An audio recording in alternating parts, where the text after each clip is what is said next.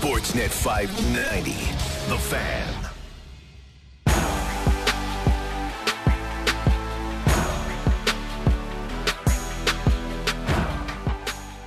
Good morning. It's the Fan Morning Show with Justin and Ailish. Sportsnet 590, The Fan. What are you laughing about? Oh, no, Justin. What's wrong? What's going on? Untenable again. Oh.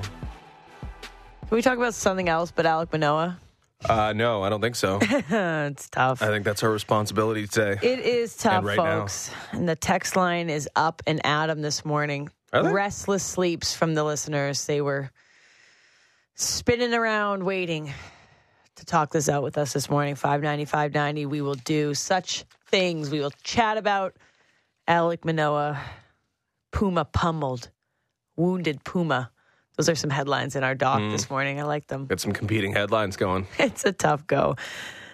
Yeah, I mean, the story of last night's ball game was written in the first inning. And it was Alec Manoah not managing to get more than one out. Yeah, made for an easy transition to Game 2 of the Stanley Cup Final in terms of watching. Sure did. Yeah. I mean, I think it's. I'm choosing to take the silver lining because we talked about, hey, when you get hit over the head with something, it at least convinces you that the course of direction is pretty obvious, and it feels like after that we should not see Alec Manoah again for quite a while, right? It has felt like that. I think we did straw that broke the camel's back. It wasn't straw. I mean, it might have been a little heavier than a straw last time out, but this is a brick breaking the camel's back. This was the tipping point. The tipping point, for sure. And it's like, oh, what's rock bottom? There is no rock bottom. Could it be worse next time out? I don't think you could be worse than lasting a third of an inning, allowing 6 runs, 8 of 9 batters reach. I guess you could go for the 9-9 next time out. But what more do you need to see if you're John Schneider, Ross Atkins, Mark Shapiro, whomever? Like, someone has to step up and make a decision here because it's pretty clear the direction that Alec Manoah is headed at the moment. It truly was worst case scenario, including a grand slam. That's never fun against a rookie as well. Everything that could have went wrong, including the fan base booing Alec Manoah as he got pulled off the field. He's arguing some calls. It looks like he's struggling for anything. He's up against the pitch clock, pitching fraction milliseconds before I didn't really it goes notice down. that. Well, Buck Martinez made a really good point that he was almost rushing to get a couple pitches out. Like, he was waiting right until the very last dying seconds to throw a pitch. Looks like the conditioning's obviously been an issue. We've talked about this before. Doesn't look comfortable on the mound. The Astros played it. Put him in an uncomfortable situation for that entire first inning as much as he got to play. And the Astros is a good, they deserve credit for sure. And I thought, actually, watching him earlier, I was like, wow, that was a good pitch.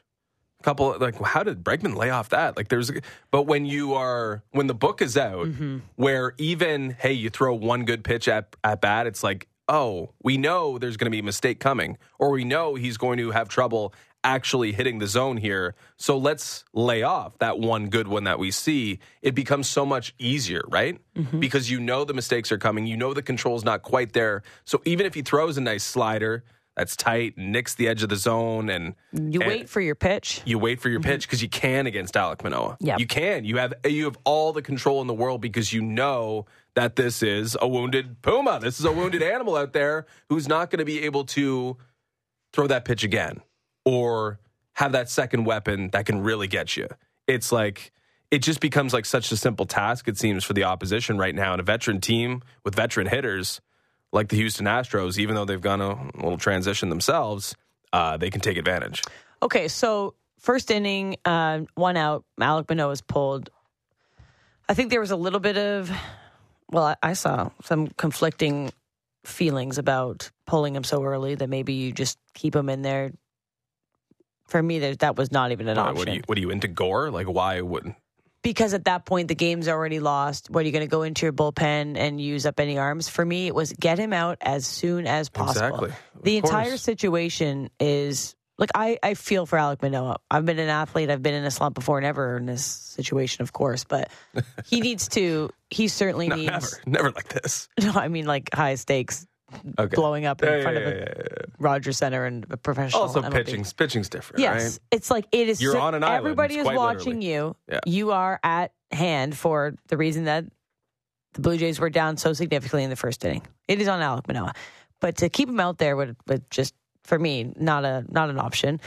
I thought it was pretty poor that the Blue Jays fans were booing him. The guy's trying, like it's not like a lack of effort or a lack of care. You see that this guy cares so much about this. He's down bad. Like it is kind of uncharted territories. And I know there's a lot of people drawing connections to Roy Halladay or Ricky Romero, and the situation is unique in itself. Alek Manoah was a Cy Young finalist last year. He's very, very young in his career. He's never shown any of these signs of depleted ability to even get through without walks. There's so many reasons why never struggled before in his life. Right. And so this is on big stage struggling, and he's a guy that's been very, very confident, very, very positive. Pressure is for tires. Alek Manoah is really proud of where he is at this point. So I think there's a lot of things that make this a unique situation. Nonetheless, we've gotten to the point where there is no question. You cannot put Alek Manoah out on Saturday against Minnesota Twins. That would be the biggest failure we've seen in this organization in a very long time if Alek Manoah takes them out on Saturday. So now you have the decision point of what needs to happen next. And for me, it cannot be more black and white. Yeah, I think it's pretty simple. And again, I do think the booing was a little distasteful, but also, again, things hitting you over the head. I think it makes the decision maybe slightly easier, or it spurs on action just a little bit more, given that you want to avoid that, right? You want that to happen again. You don't want him to blow up on the mound. You don't want him to be continuously embarrassed. Embarrassed on the mound, one thing. Embarrassed while walking off the mound adds on to that embarrassment. And this is definitely like a confidence issue. This is a psychological issue. There's probably mechanical stuff, but that is, you can't repair that.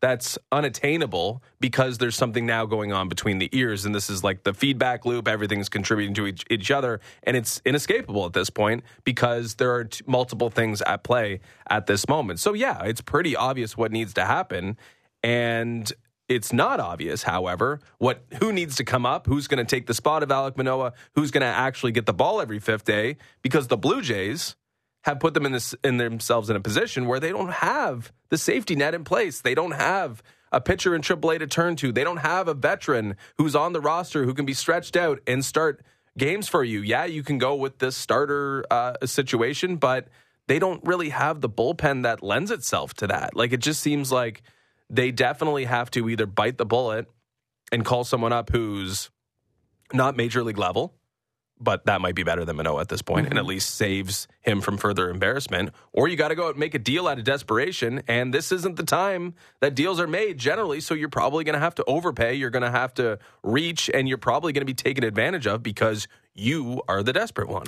They've put themselves in a really, really poor position to address this need, which wasn't unseen.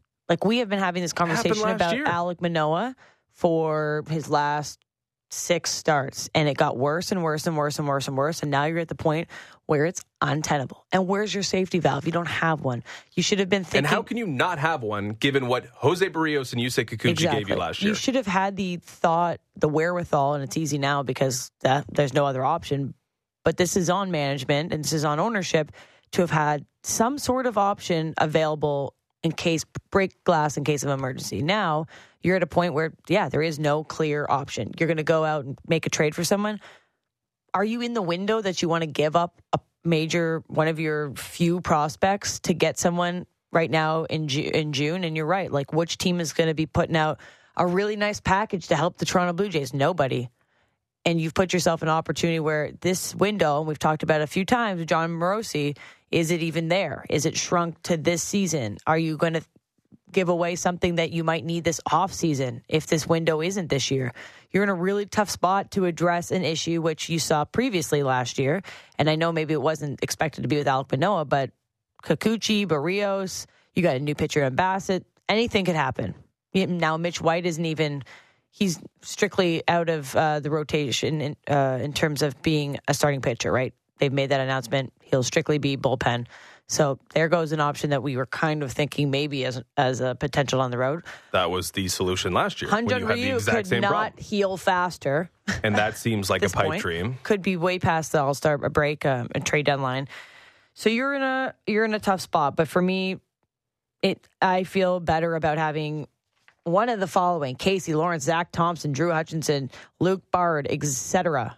I mean, I don't feel good about any of those options, but it's better than the current situation, 100%. Mm-hmm. It just, you have to make that move. Whether, and for whatever reason, John Schneider seems reluctant to do it. Maybe he's just protecting his guys. Maybe this is his job under his job title and job description. But someone has to step up here, and I think it's management. Management, Ross Atkins, have to go to Schneider and say, he's not going out there again. Mm-hmm. We're going to do something about it. We're going to give you an arm, whether it's someone from AAA or a trade or a free agent pickup or whatever. I mean, they have been remarkably healthy this year. There was a great chance, if not probable, that one of these guys would have to miss a start at some point. So what was the solution for that? They're one of the only teams in baseball. They might be the only team in baseball that haven't used a sixth starter. I feel like it's a miracle that they've gone through 2 months of the schedule having not missed a start from anyone. I don't remember a Jays season where that's happened before. No. I mean, maybe it has, and it's just, you're not really paying attention to it. But that seems so far-fetched to believe that you would have no hiccups and you would have the same guy every fifth day and not have to worry about anything. You have to have contingencies in place, and Ross Atkins should have one in this moment. They need to get someone in there to take the ball, because this is going to just get worse for Alek Manoah, even though it seems after seeing 9 batters and 8 reach and 6 runs in a third of an inning that it can't get worse. The question and the problem we've had all season long that is now glaringly obvious, if it wasn't a month ago, is there's no organizational depth in any position on this team. Mm-hmm. And you're going to have to move. Which is not the song they were singing when these guys arrived. And right? you'll have to move somebody from your limited amount of organizational depth prospect system to address something that you could have thought about maybe as a contingency plan previously. So who's out there? Yeah, there's some free agents, but I mean, the Blue Jays have to make a tough decision here with, let's just talk about the Alek Manoah situation.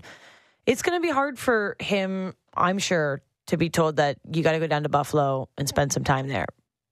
But I'm not worried about, my thing is I don't want to have Alek Manoah lose his confidence and we never get the Alek Manoah that we want, right? You have to kind of make the tough decision now in June, and maybe it's a month, maybe it's a couple starts, maybe it's past the All-Star break and he comes back. I don't know that I'm not a manager. I don't know how long he needs, but he needs something. I don't know how to deal with pitching struggles. Because he's still a young guy, and this is going to be a blip, and he can have he could still have an incredible career, and I still think he does. It's not like he's lost in mechanics. Maybe a little bit, but yeah. But it's clearly between the years, and he's mentioned that, and we're seeing that. We're seeing the emotion, the body language. So you have to make the hard decision now to hopefully have an opportunity where Alek Manoah comes back and it can be a little redemption story, right? And now Schneider, obviously post-game, was asked pretty much exclusively about this topic. We have a couple audio clips on that. Let's talk first about Schneider and Saturday. So if he's concerned about sending Manoah out on Saturday, which would be his next scheduled start against the Twins. I mean, I think we're past that point. I think what we're concerned about is just really trying to do whatever we need to do to get him better. So it's again, we're talking about a really good pitcher for one, and it's been a tough go for him. So he understands that, and there's no concern. But I think the main focus is to just do whatever we need to do to get him better. Okay, and that is to send him down, away from the team, away from us, away from the media, away maybe from don't the pitch fans. For a while. Like maybe don't take the ball for Buffalo every fifth day immediately. Maybe just not pitch for a bit. I don't know. But that's a different tone than Schneider had said previously. And in one start, and obviously this was maybe the worst case scenario you could have drawn up.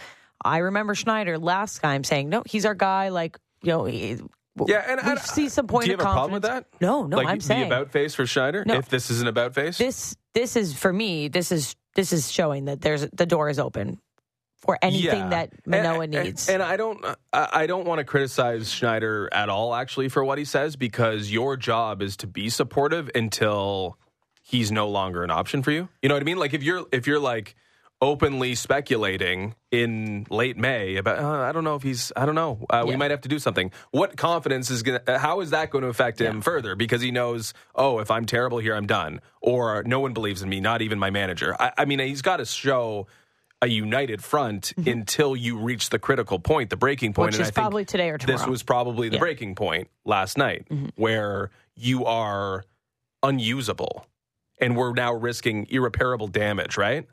Like if he just ran out every day for 5 straight days through the 5 months of the season and there's no break at all, like I don't think you can overcome it. So you got to reach the point where it's like, okay, now are we risking the future of this guy based on what we're doing right now? At some point, you have to have an intervention process or an intervention moment or eureka moment, something that tells you, hey, we cannot continue to go down this path or we may never get back to the place we were. No, I think that Schneider, like when I played that clip, and he said we need to do whatever we need to do to get Alek Manoah right, I think that is going to be the reasoning to why they send him down. I think he set the door and he set the stage to say, that's it. We need Alek Manoah to get right. That's why we sent him down to Buffalo. So I think that for me, that's much different than what he said previously on the podium, where he shut down the idea that they wouldn't have an opportunity for Alek Manoah to start. So he did answer on if a demotion or if moving down to AAA was in the cards for Manoah. And here's Schneider's answer.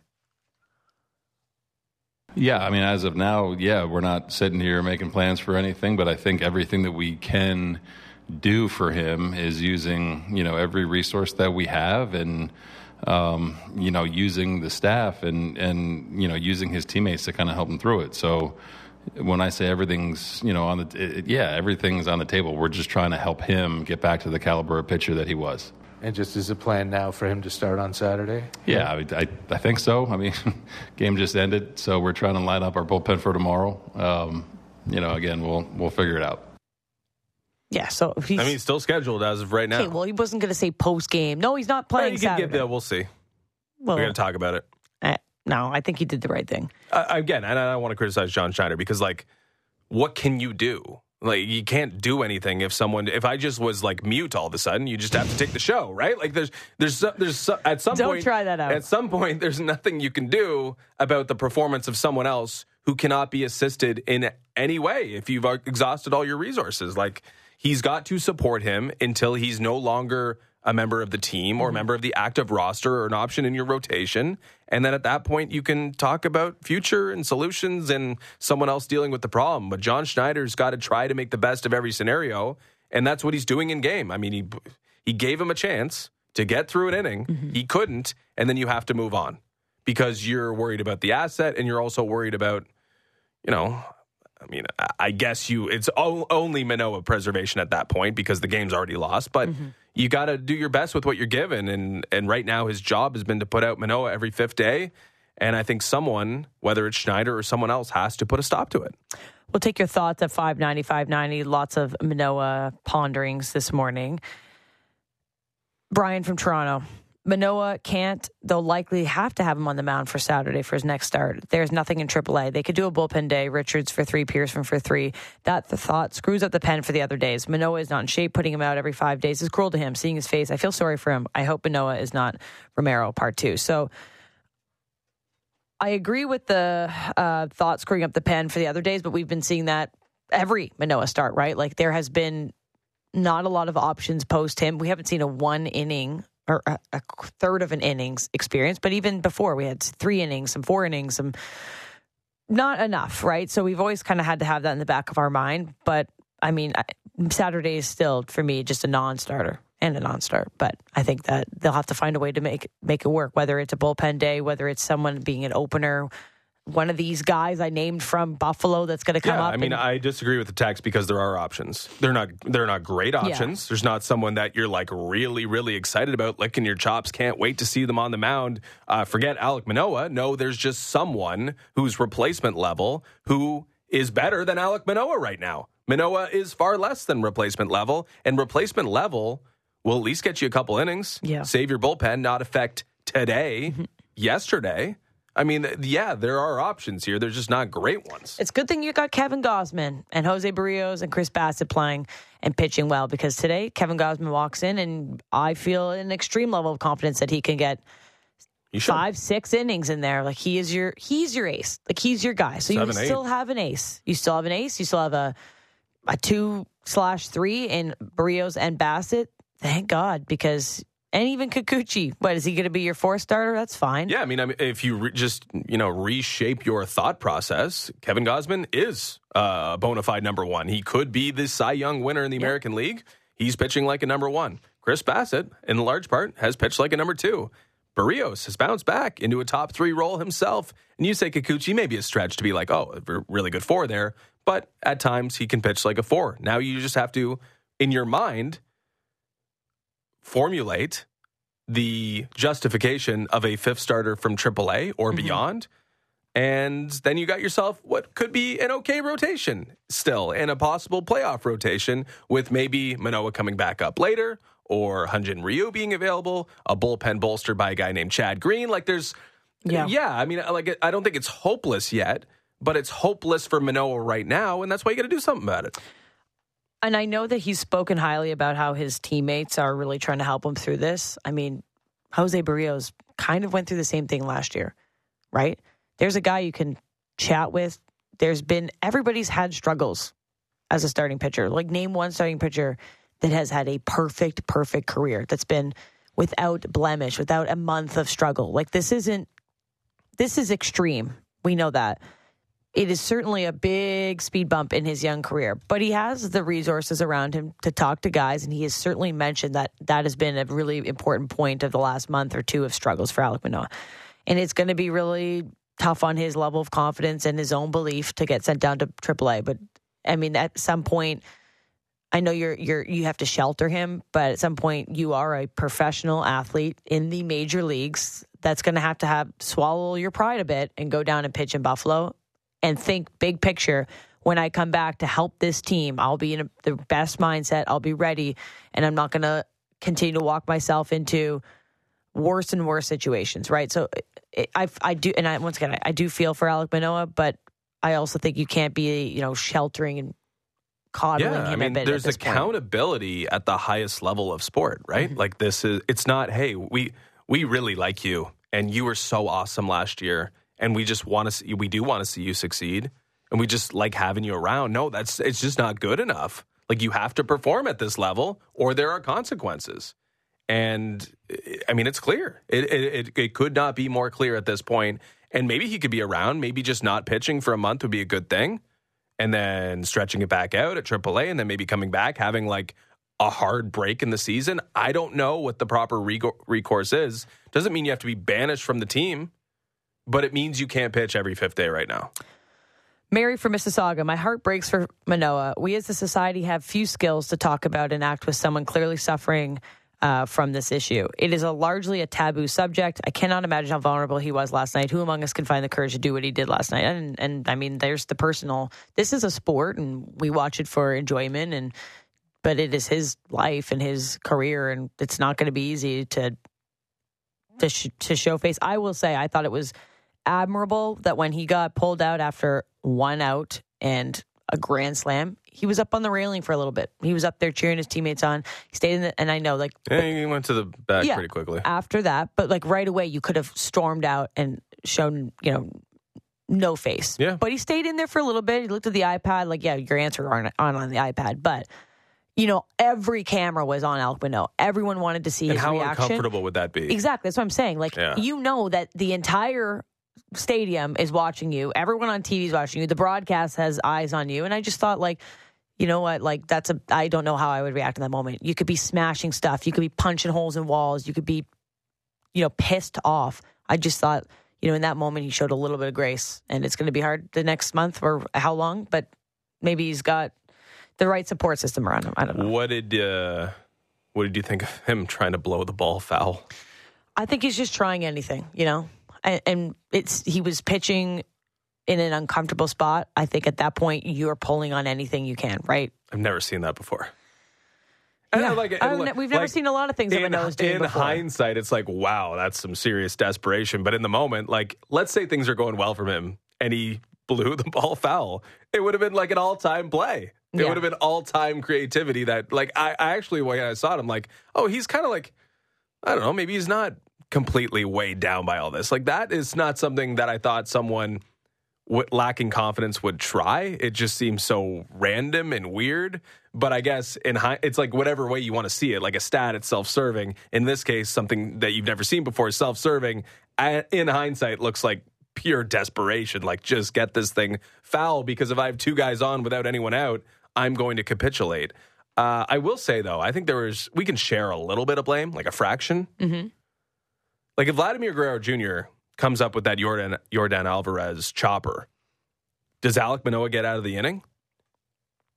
And like, if you got a guy like Alek Manoah who's struggling the way he is, there should be desperation in the field to try to help him out. But I will say, desperation. He had a chance to make that play. He's a Gold Glover, and he didn't make the play.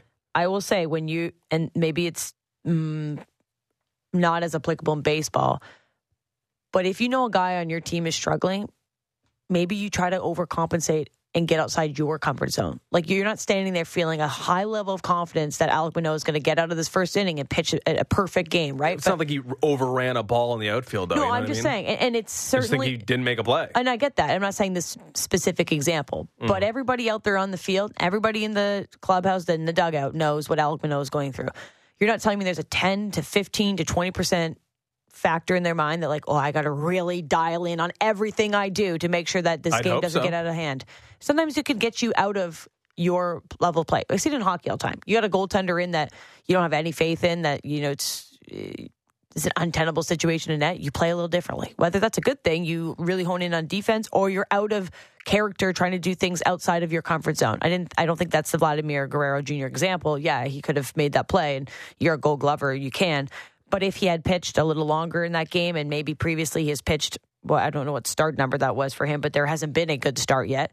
You know that 14, maybe. People trotting out on that field have that in the back of their mind, that Manoah is struggling. So what am I needing to do differently? How can I help this guy? And that's really hard if you roll him out again, and that's like not even going to happen. But it may. And if it did, okay, let's say worst case scenario, and this is just, it's not acceptable. But Manoah starts on Saturday.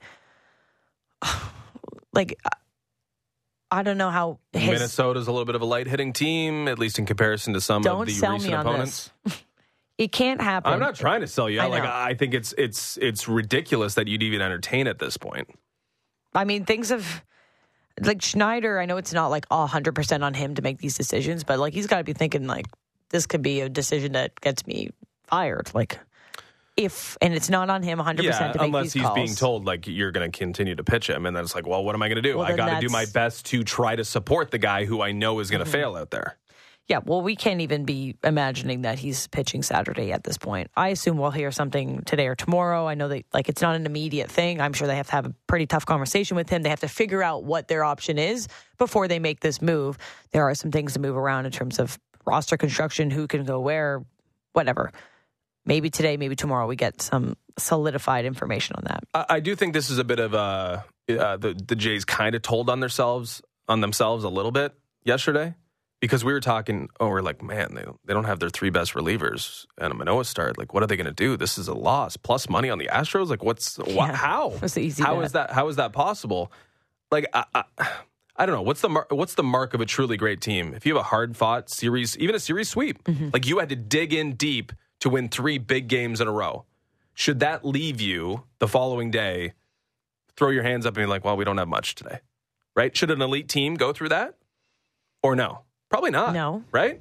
Probably not. This is the situation they find themselves in. And I guess that's why you need an ace like Manoah, or the ace you thought you were bringing in the season to be like, okay, I got us. I got 7 innings today. We're going to be okay. And that's what you expect from Gausman today. And if that doesn't happen, then how long is this series victory over the Mets, coupled with Manoah's issues, going to linger throughout the week? Well, it's been all these things loss, are still sadly. connected, right? Yeah. And it was a schedule loss, but only because Manoah is not Manoah.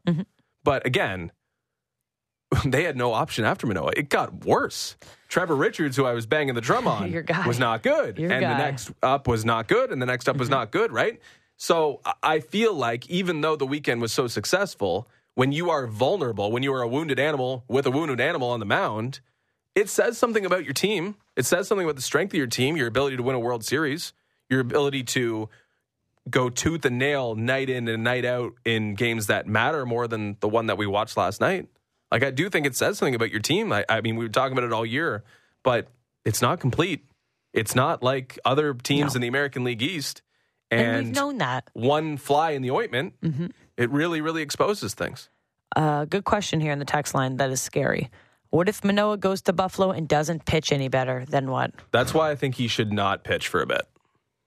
Because I don't expect him to just like start striking out AAA batters. You're not going to start crushing. In fact, I expect him the to minor get leagues. I think. I expect guys to want to make a statement on him. Be like, oh, we're just as good of a hitter as the ones you saw at the bottom end of the Houston Astros lineup. We're going to do the exact same thing. And then think about your level of confidence. Then, if it's already basement for Alek Manoah, which it feels like it is, you go down to Buffalo and you start in 4 days from now, and you don't find any progress, and you're facing the same things. That is scary season for between the years. Like, it doesn't get. What are you going to do at that point, right? That's a really tough question. We will talk to Caleb Joseph today, former MLB catcher. Obviously, he's with us at Sportsnet, and he had some good post-game quotes. I won't read them now because we want to ask him about it on air. But he had some like tough answers as a former player. Like, what happens in this situation? It's tough to talk about what the uncomfortable decisions that need to happen. So we'll talk about that with Caleb Joseph at 8. We got Haley Salvian joining us at 8:30 to do a whip around the Stanley Cup Final. We'll talk about that next. And then Brian Crawford is going to join us, current tournament director at the RBC Canadian Open. It is the week of the Canadian Open. We're getting things teed up here. Let's talk about this tournament plan this year, some of the field. We haven't talked about this guy. The block party, he will be here. The decision to invite the block party up. And then obviously Tuesday, 7 a.m., we have Jeff Merrick. But let's shelf the Manoah talk for a little bit. We'll take your text in at 590-590. We will go through this together. But let's talk about the Stanley Cup Final last night. Vegas with a rousing win over the Florida Panthers in a chippy, once again, chippy game. But this one got not out of hand, but a little bit. 7-2 win against Florida Panthers, taking a 2-0 series lead. Now headed to Sunrise for hopefully the opportunity for Florida to find a way back into the series. But it is just looking like it's Vegas's playing the parade on the Strip. Can you imagine looking at that? Yeah, I don't know. They must. There's going to be something elaborate my going goodness. on. I don't know what it's going to be, but it's going to be a good. scene. It hasn't been one-way traffic the entire series, but it was one-way traffic last night. Vegas looked like the vastly superior team, and if that's the trend, or if that's the trajectory of this series, it's going to be over very, very quickly because Florida was sort of non-competitive last night. They looked outclassed. They look like a team that's like, oh, there's a big brother, and we've been dealing exclusively with our little brother. If we're not the same team when we're not the more physical team, and Vegas is more like naturally physical and tougher than they are, which is a pretty shocking thing. I think the Florida Panthers are dealing with right now. Just Vegas is real, and you know, I'm kind of like protect the sanctity of a Stanley Cup champion guy. Like, I don't want Cinderella to win Stanley Cups. And I was worried that, you know, this isn't a real Stanley Cup champion this year. Florida, Vegas is real. Like, Yeah, any time. questions about Vegas, they've been answered. They are a brilliant hockey team. And I think Kelly McCrimmon gets all the credit in the world. I think Bruce Cassidy should get all the credit in the world. The guys who've stuck around there for a long time, not coronation crowning them just yet. But this is a worthy Stanley Cup champion, and I think they're going to get it done pretty quickly. The thing I've been most impressed about Vegas is, I mean, we didn't watch every single Vegas Golden Knights game this year, of course, and you know some of the stars, but their depth has been the most impressive. They're getting production from every single line. A goal from every line last night. A goal from every line. A goal from their defense. A goal from guys. Michael Amadio, remember him? Toronto Maple Leaf legend. Just burying empty netters. Marcia So has been, I don't know. 12-12, pretty good. The star of this, which you have Jack Eichel, of course, and we'll talk about that hit as well. But their depth has overpowered the top lines on Florida, and it is just like rolling over the bench. Here's another line. Here's another line. Here's another line. And their fourth line has been one of their best, like, either shutdown or Might have the best response fourth line lines in hockey. It's incredible the way that they're constructed. So they deserve a lot of credit for surprising Heavy, a lot of people. Heavy, fast, play with pace. They're like Colorado was last year, where it's like, we cannot even breathe because you guys are so fast. They are like that, maybe a notch below, but physical as well, and big and powerful, and just a terror to deal with every time they're out there. And we don't have to really have a Conn Smythe discussion, because that's the point. They have so many guys who are just standouts, who are doing their job. Mark Stone, William Karlsson, Jonathan March. So Jack Eichel, the defense core is maybe the best in hockey. Aiden Hill looks like a star back there, even though he's in a position where he kind of just has to do his job. Yeah, there have been some outstanding saves, but we're talking about outstanding saves kind of, in 7-2 games, right? Like, it's just across the board, they are getting contributions. They are a real team. Their strength is their depth. And again, I mean, we don't talk about Kelly McCrimmon much. Might be the best GM in hockey. I don't think we said his name once in the last year. Yeah. I truly haven't. I don't think we did. Like, and I mean, I think the thing that stands out the most for me, we got Jeff Merrick on at 7, we'll ask him this, but they just see an opportunity to upgrade. And I've been critical of this. I thought, like, who are you guys, like, treating Marc-Andre Fleury like that? Like, you lost your soul as a team. Like, this was the guy this was your beating heart, and you're just like, nah, let's get rid of him.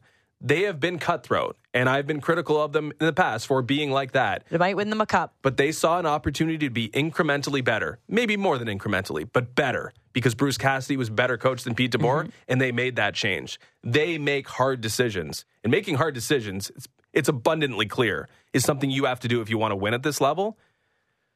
And I don't want to make this about the Leafs, but they refuse to make hard decisions. This team, this Vegas team, chooses to be better every time they have that opportunity, and that's what separates them. That's what's separating them right now, and that's why they're going to win a cup, I think, pretty clearly in their first 6 years of existence. 148 penalty minutes last night, second most ever in a Stanley Cup final game. Feeling like that's the method of, I don't know, process that the Florida Panthers are going through right now. They're kind of just clawing at whatever they can do.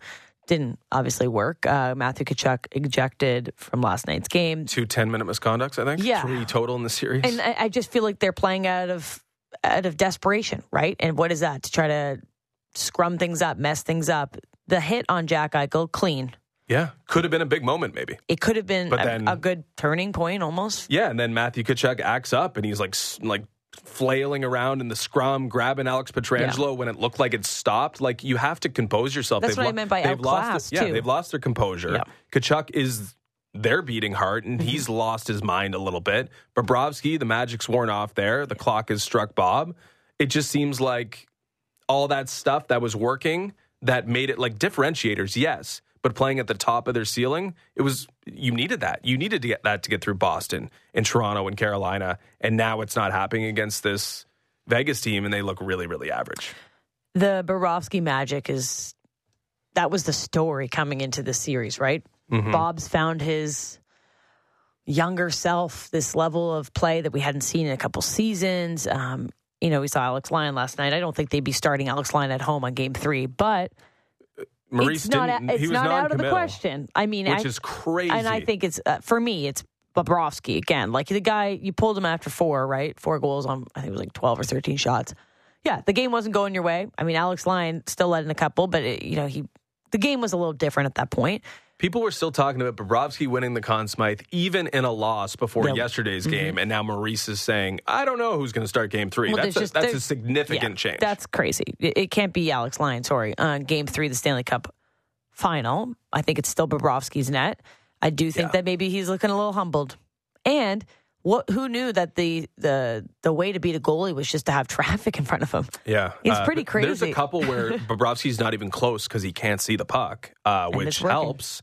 But yeah, Sergei Bobrovsky's being Sergei Bobrovsky. He's a goaltender who can be the best in the world for stretches, and then he can completely lose himself. And I think it may be too much of a stretch to say he's completely lost himself, because you're right. I think Vegas has done an incredible job, but there have been some pucks that have gone straight through him. He was making those saves against Toronto and other teams maybe along the way. Maybe he lost a little bit of the luster. He 9-day stood break. on his head for 2 series. Yeah, there was always a shelf life on Bob being the best player in hockey. Yeah. That's just not him. He has the potential, but he's a guy that there's variance to his game for sure. So they're back in action Thursday night in Florida. They got a Thursday, Saturday. It could be the end. Getting swept in the Stanley Cup final is just a tough go. But I don't know. It's a really tough hole to claw out of. I don't know where your points. If you're the Florida Panthers and you're headed home last night or this morning, like what are you holding on to be like, we're back in this series? Like for you, what is there to cling to? What are you clinging to? It's like a serious question. Like, I mean, Bobrovsky, you look at the previous 3 rounds, maybe that, like, he's not fallen off a cliff. He's certainly not himself, but you think if he can get back to a good level, maybe we find some opportunity. I mean, Matthew Tkachuk is a heartbeat of this team, as you mentioned. He needs to kind of use that leadership ability to say, all right, we got a little out of hand in Vegas. We got embarrassed. We got outclassed. It's back on our home ice. We play our way. I play my way. Mm-hmm. I play my controlled chaos, my composed grit. And he's got to learn, like Michael Bunting, maybe learn briefly. Mm-hmm. Like, if I do anything here, they're going to call me for 10. Exactly. Like, he's lost the leash and the rope that he's been given to this point. So he's got to rein in his game. I think that's step 1. Mm-hmm. If you're clinging to anything, it's like, okay, Matthew Tkachuk can rein in his game a little bit. But honestly, I think that's a great question. We should ask that to Jeff Merrick because I'm not seeing much, especially after game 2. I mean, in Vegas is just rolling momentum, and they have their foot on the gas, and they can afford, not that you want this, but, to have a game that you don't play lights out because it still feels like things are going their way. Like, they're getting depth from everyone. Like if Jack Eichel, who hasn't really been a star of this playoff run, isn't performing, you got the next guy up and the next guy up and the next guy up. Like that was scary, that hit on so Eichel. The hit when I saw, oh my God, like I felt that in my gut and my heart when he got and I think crushed. He bailed. Like I think he made the mistake of bailing. He made it worse for himself. Well, he looked up, he saw Matthew Tkachuk's going to steamroll him, and he kind of like, I don't know if he stumbled a bit, but he put himself in a little bit of a tough situation and a tough opportunity to get crushed, man. It was. I got hit similar in hockey like that. It was more blindsided though. I was skating up the ice and I was looking back for a pass. This is women's hockey, so you're not supposed to get hit in the open ice. Mm-hmm. And I got absolutely steamrolled, same kind of thing, not looking, and I was knocked unconscious on the ice. And I thought that, how is he getting up? He got up, his helmet was rolling away, and he looked a little funky though. I've never seen a reaction like that. Like he was making weird. And he's like twitching a little bit, and of course he had that neck surgery that Buffalo wouldn't allow him to do, that Vegas did allow him to do. I thought, oh my God, that could be. I honestly thought fusing vertebrae together, if I'm not mistaken. They did a good job, clearly. Yeah, it's that. I mean, yeah, it was pretty scary. Actually, I was stunned to see him out, and I thought maybe best case scenario stinger because he's acting really strange, and those feel like something really bad's happening, and then you're back out there. But I can't believe they didn't do. I mean, the concussion protocol. You're already winning the game. I'm surprised he came back and played. He did get an assist on Set that up one another goal. Marchessault goal. Yeah, but I'm like at that point, with his injury history, with the fact that the game seemed like it was already in your hands, the fact that he got back out there and played, I thought that was the end of what we'd see him this playoff run. That's how crazy hard that hit was. It was a steamrolling. You know what my favorite hit of the game, though, was? No. Ivan Barbashev early on Radko Gudas. And Gudas didn't come back in the game. Yeah, he was kind of like so. Actually, maybe he did. He didn't come back immediately. Mm-hmm. But he's not at 100%. That to me, like the Kelly McCrimmon, just to go back to it, they made, was it just one kind of trade deadline acquisition? Anyway, they went out and got Ivan Barbashev, who's kind of like a little understated, has won a Stanley Cup before. They put him on a top line, and he is, the physicality that he brings is unbelievable. Like this guy is an absolute wrecking ball. You put him with Eichel and Marchessault, and those two players are shining. That was a hell of a deadline acquisition. This team, this organization, and McCrimmon, most specifically, they know what they are doing.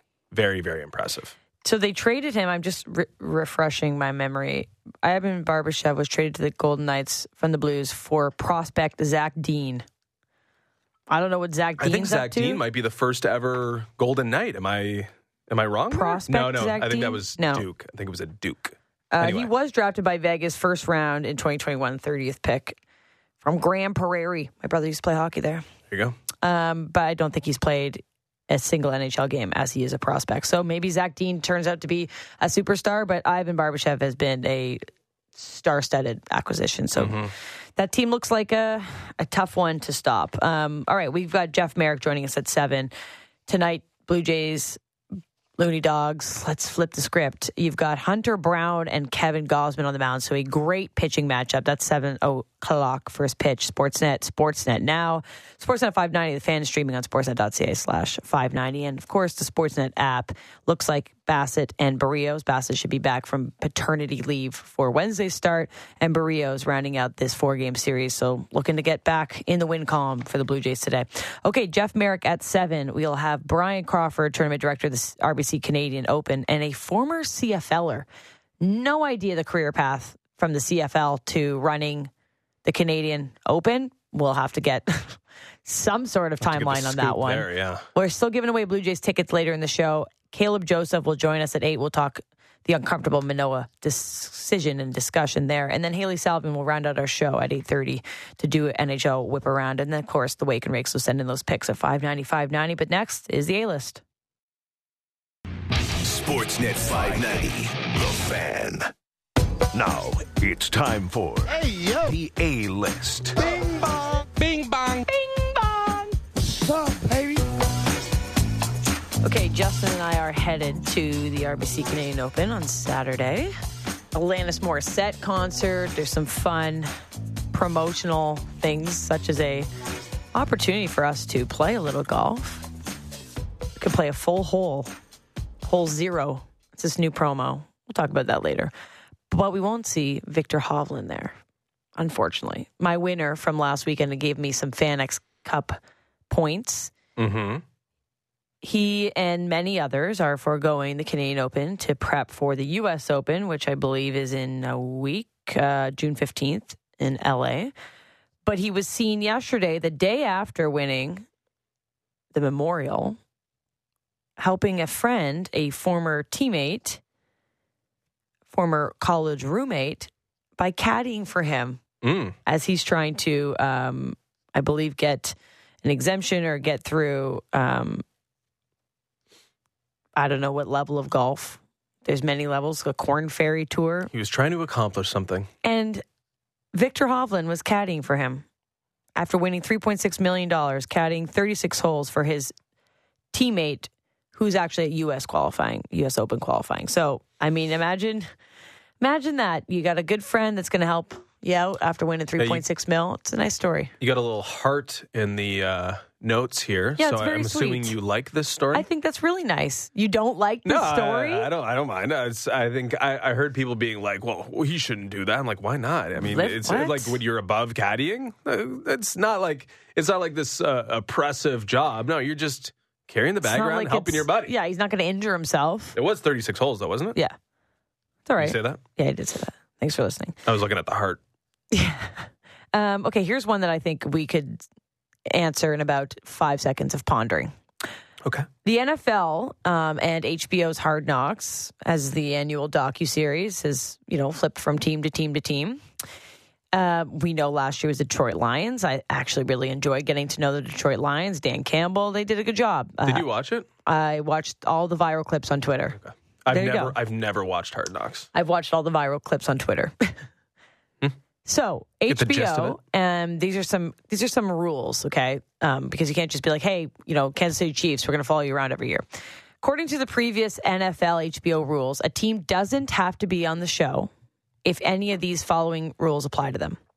They have a first-year head coach in place, and that kind of makes sense. Like, give them a minute.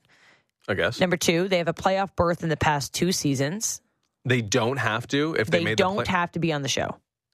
So, like, HBO can't be like, okay, Bills, we are doing the show on you. One last one. Okay. They have appeared on Hard Knocks in the last 10 years. So that leaves 4 eligible teams. That's how you get the Detroit Lions, I guess. 4 eligible teams. And they're struggling to pick which team. Can I read you the teams? Sure, because I wouldn't be able to figure out those The 4. New York Jets, the New Orleans Saints, the Chicago Bears, and the Washington Commanders. The New York Jets might be the easiest decision of your lifetime. Why would you not want to follow the New York Jets this season? The cards are aligning. They're Why? one of Because of Aaron Rodgers? Yes. I don't know. He's not going to play. He's not going to even give you any time. So do you want to look at the Chicago Bears? Well, it never does anything for me. But still, you get a little insight on the New York Jets this season. You have 4 options and you can't figure it out. You're struggling to make the decision. I suppose. I don't know how it works, if they're forced to do it or it's like a please, wink, wink, nudge, nudge, please do this. But apparently the criteria is there's going to be a Hard Knocks. They're against the idea. So one of these 4 teams has to do it. The Jets are against the idea. Yeah, I'm sure everyone's kind of against the idea. But just say you don't have a choice. Because the Jets' expose of Aaron Rodgers would be at least you get a couple clips. So there's the benefit of making the playoffs. Even if you're a bad team, you don't have to do Hard Knocks. It's true. I don't know. If the Jets had made the playoffs, they wouldn't be in this position. They should have been in the playoffs. They blew it. Well, you should be following them too. Anyway, more to come. I can't wait for NFL. Although it pays. Detroit Lions are opening night. We didn't even get to that topic. They wouldn't have been opening night if they weren't on Hard Knocks. Without Hard Knocks. Because there's stock. Dan Campbell. Yeah. It's true. So what can Hard Knocks do for you? A lot. The Chicago Bears. Maybe there's something there. The Saints, the Commanders, new ownership. Maybe that's something good there. I don't know. They don't drive the needle like a Jets, Aaron Rodgers behind the scenes of him doing, I don't know, some sort of weird But there's meditation. a reason why you're bottom of the barrel here, because you have so many rules in place. That's true. Okay, Jeff Merrick's going to join us after the break. Stanley Cup Final Game 2. Vegas up 2-0. Are they running away with this thing? Did we see the end, the pumpkin of Bob? It's been something we've pondered. How long can Bobrovsky keep this up? Did we see a little bit of an expose of who he really is? And then we're going to follow that up with Brian Crawford, who is the tournament director at the RBC Canadian Open. Apparently his nickname is Crawdaddy.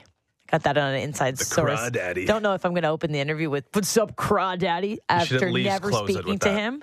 We'll see how the vibes are. Yeah, we'll see. I got it in my back pocket, Crawdaddy. Maybe he's listening now. Crawdaddy, we might chat at 7:30 about it. But Jeff Merrick after the break on the Fan Morning Show.